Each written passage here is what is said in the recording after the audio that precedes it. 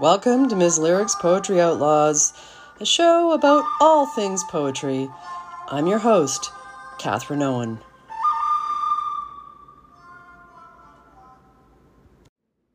Three Women, a poem for three voices by Sylvia Plath. Setting, a maternity ward and roundabout. First voice. I am slow as the world. I am very patient. Turning through my time, the suns and stars regarding me with attention. The moon's concern is more personal. She passes and repasses, luminous as a nurse. Is she sorry for what will happen? I do not think so. She is simply astonished at fertility. When I walk out, I am a great event. I do not have to think or even rehearse. What happens in me will happen without attention. The pheasant stands on the hill. He is arranging his brown feathers. I cannot help smiling at what it is I know. Leaves and petals attend me.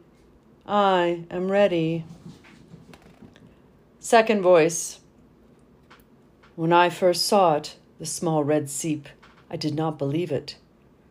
I watched the men walk about me in the office. They were so flat. There was something about them like cardboard, and now I had caught it. That flatness from which ideas, destructions, bulldozers, guillotines, white chambers of shrieks proceed, endlessly proceed, and the cold angels, the abstractions. I sat at my desk in my stockings, my high heels, and the man I work for laughed. Have you seen something awful? You are so white suddenly. And I said nothing. I saw death in the bare trees, a deprivation. I could not believe it. Is it so difficult for the spirit to conceive a face, a mouth? The letters proceed from these black keys, and these black keys proceed from my alphabetical fingers ordering parts. Parts, bits, cogs, the shining multiples. I am dying as I sit. I lose a dimension. Trains roar in my ears. Departures, departures. The silver track of time empties into the distance. The white sky empties of its promise like a cup. These are my feet. These mechanical echoes. Tap, tap, tap, steel pegs. I am found wanting. This is a disease I carry home. This is a death again. This is a death. Is it the air, the particles of destruction I suck up? Am I a pulse that wanes and wanes, facing the cold angel? Is this my lover then? This death? This death? As a child, I loved a lichen-bitten name. Is this the one sin then? This old dead love of death? Third voice. I remember the minute when I knew for sure. The willows were chilling. The face in the pool was beautiful, but not mine. It had a consequential look, like everything else. And all I could see was dangers, doves and words, stars and showers of gold, conceptions, conceptions. I remember a white cold wing and the great swan with its terrible look coming at me like a castle from the top of the river. There is a snake in swans. He glided by, his eye had a black meaning. I saw the world in its small, mean, and black. Every little word hooked to every little word, and act to act. A hot blue day had budded into something. I wasn't ready. The white clouds rearing aside were dragging me in four directions. I wasn't ready. I had no reverence. I thought I could deny the consequence. But it was too late for that. It was too late, and the face went on shaping itself with love, as if I was ready. Second voice. It is a world of snow now. I am not at home. How white these sheets are. The faces have no features. They are bald and impossible, like the faces of my children, those little sick ones that elude my arms.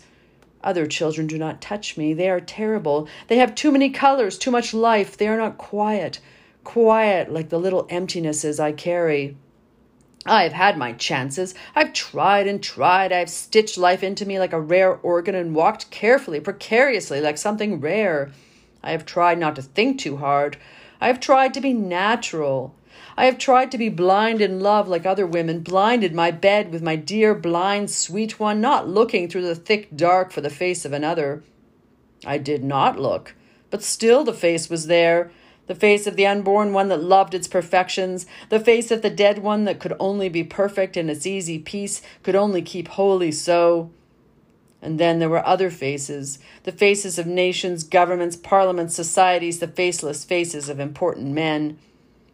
It is these men I mind. They are so jealous of anything that is not flat. They are jealous gods that would have the whole world flat because they are. I see the Father conversing with the Son. Such flatness cannot but be holy.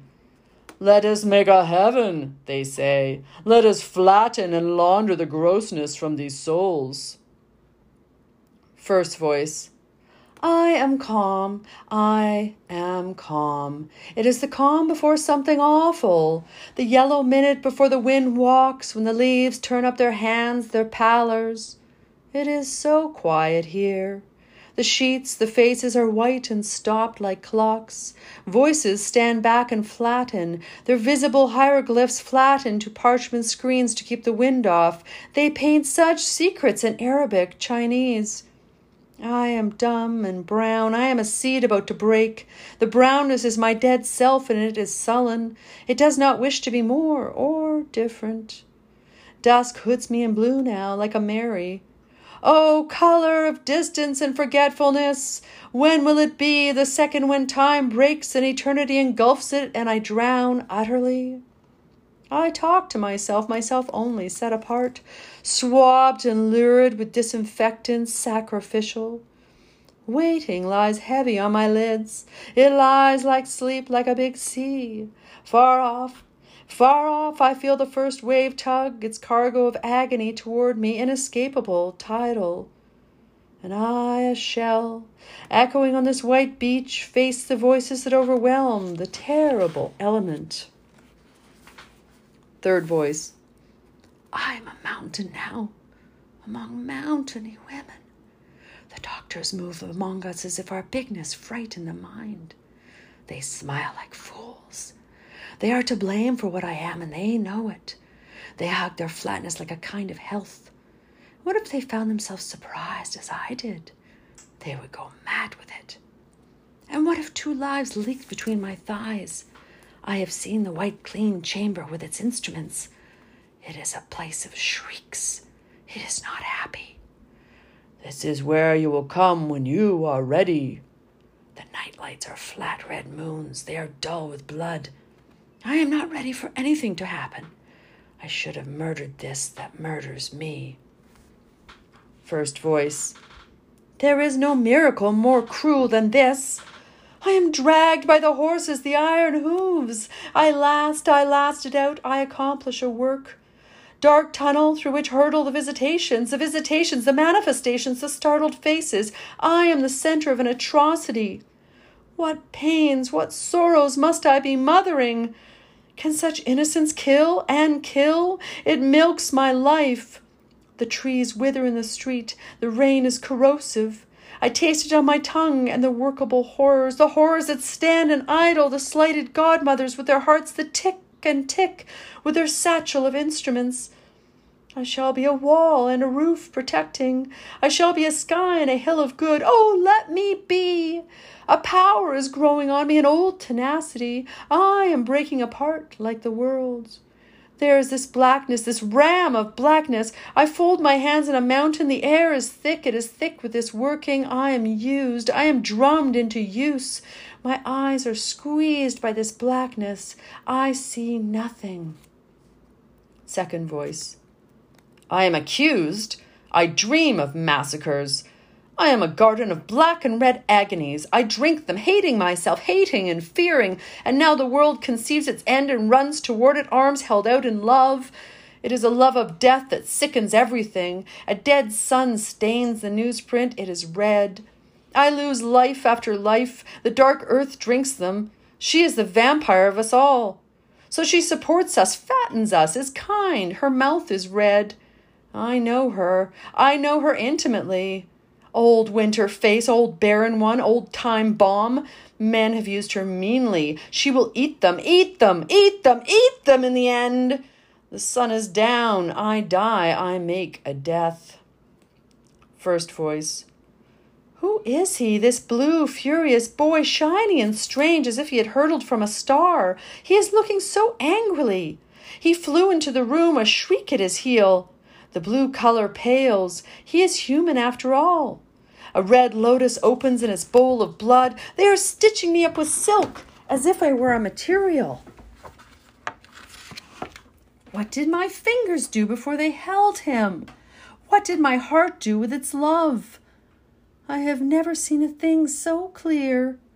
His lids are like the lilac flower and soft as a moth his breath. I shall not let go. There is no guile or warp in him. May he keep so. Second voice. There is the moon in the high window. It is over. How winter fills my soul. And that chalk light laying its scales on the windows of empty offices, empty schoolrooms, empty churches. Oh, so much emptiness. There is this cessation, this terrible cessation of everything. These bodies mounded round me now, these polar sleepers. What blue moony ray ices their dreams? I feel it enter me cold, alien like an instrument. And that mad, hard face at the end of it, that mouth. Open in its gape of perpetual grieving.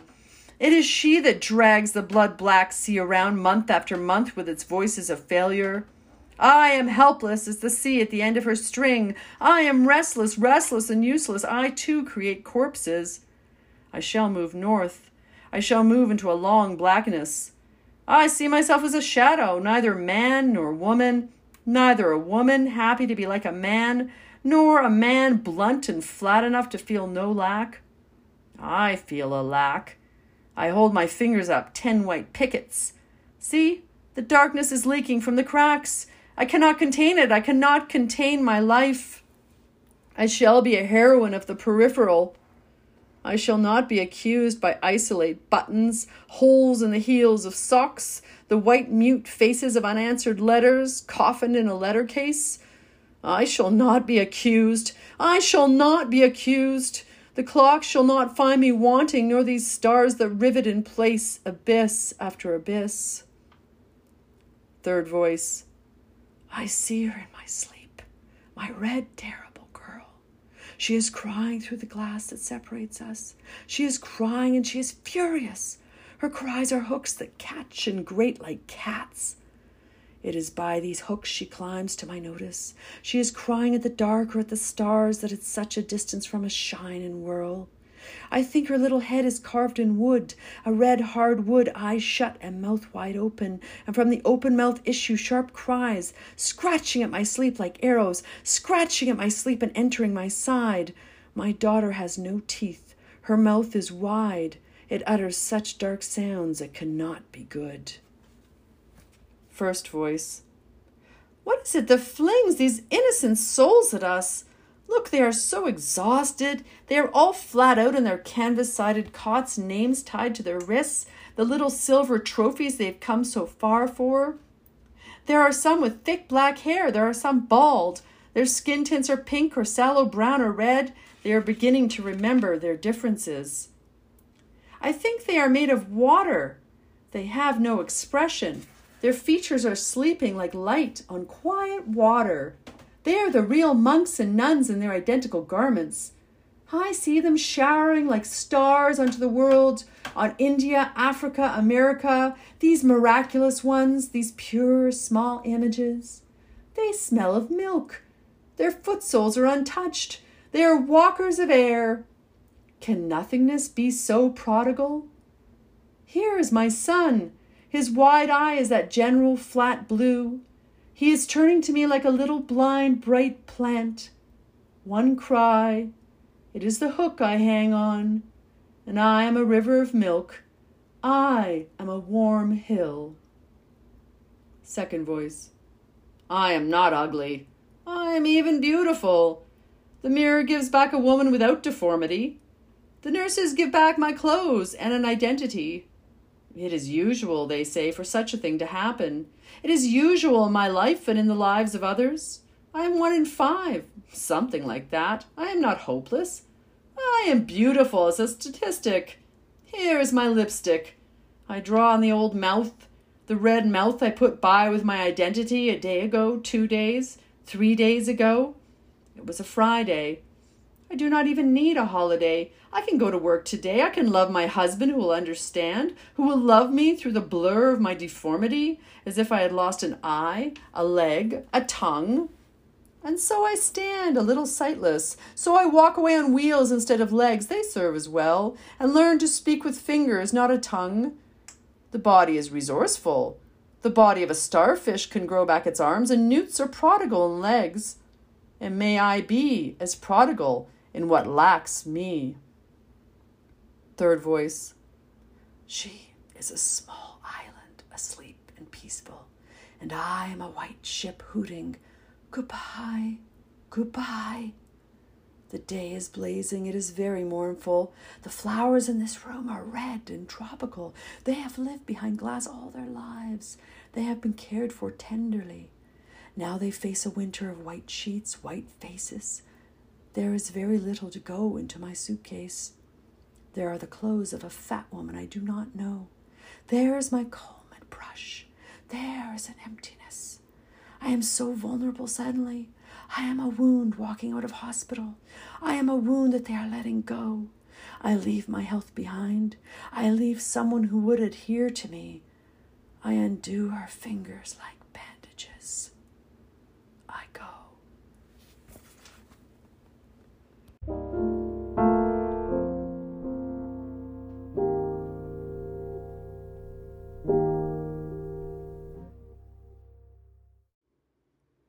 Second voice. I am myself again. There are no loose ends. I am bled white as wax. I have no attachments. I am flat and virginal, which means nothing has happened. Nothing that cannot be erased, ripped up and scrapped, begun again. These little black twigs do not think to bud, nor do these dry, dry gutters dream of rain. This woman who meets me in window, she is neat, so neat she is transparent like a spirit. How shyly she superimposes her neat self on the inferno of African oranges, the heel-hung pigs. She is deferring to reality. It is I, tasting the bitterness between my teeth, the incalculable malice of the everyday. First voice. How long can I be a wall, keeping the wind off? How long can I be gentling the sun with the shade of my hand, intercepting the blue bolts of a cold moon? The voices of loneliness, the voices of sorrow lap at my back ineluctably. How shall it soften them, this little lullaby? How long can I be a wall around my green property? How long can my hands be a bandage to his hurt, and my words bright birds in the sky consoling, consoling? It is a terrible thing to be so open. It is as if my heart put on a face and walked into the world. Third voice. Today, the colleges are drunk with spring. My black gown is a little funeral. It shows I am serious. The books I carry wedge into my side. I had an old wound once, but it is healing. I had a dream of an island red with cries. It was a dream and did not mean a thing. First voice. Dawn flowers in the great elm outside the house. The swifts are back. They are shrieking like paper rockets. I hear the sound of the hours widen and die in the hedgerows. I hear the moo of cows. The colors replenish themselves, and the wet thatch smokes in the sun. The narcissi open white faces in the orchard. I am reassured. I am reassured. These are the clear, bright colors of the nursery, the talking ducks, the happy lambs. I am simple again. I believe in miracles. I do not believe in those terrible children who injure my sleep with their white eyes, their fingerless hands. They are not mine. They do not belong to me. I shall meditate upon normality. I shall meditate upon my little son. He does not walk. He does not speak a word. He is still swaddled in white bands, but he is pink and perfect. He smiles so frequently. I have papered his room with big roses. I have painted little hearts on everything. I do not will him to be exceptional. It is the exception that interests the devil. It is the exception that climbs the sorrowful hill or sits in the desert and hurts his mother's heart. I will him to be common, to love me as I love him, and to marry what he wants and where he will. Third voice. Hot noon in the meadows. The buttercups swelter and melt, and the lovers pass by, pass by. They are black and flat as shadows. It is so beautiful to have no attachments. I am solitary as grass. What is it I miss? Shall I ever find it, whatever it is? The swans are gone. Still the river remembers how white they were. It strives after them with its lights. It finds their shapes in a cloud. What is that bird that cries with such sorrow in its voice? I am young as ever, it says. What is it I miss? Second voice. I am at home in the lamplight. The evenings are lengthening. I am mending a silk slip my husband is reading. How beautifully the light includes these things. There is a kind of smoke in the spring air, a smoke that takes the parks, the little statues with pinkness, as if a tenderness awoke, a tenderness that did not tire, something healing. I wait and ache. I think I have been healing. There is a great deal else to do. My hands can stitch lace neatly onto this material. My husband can turn and turn the pages of a book. And so we are at home together after hours. It is only time that weighs upon our hands. It is only time, and that is not material. The streets may turn to paper suddenly, but I recover from the long fall and find myself in bed, safe on the mattress, hands braced as if for a fall. I find myself again. I am no shadow, though there is a shadow starting for my feet. I am a wife. The city waits and aches. The little grasses crack through stone, and they are green with life. You've been listening to Miss Lyric's Poetry Outlaws. Stay fierce, word musicians.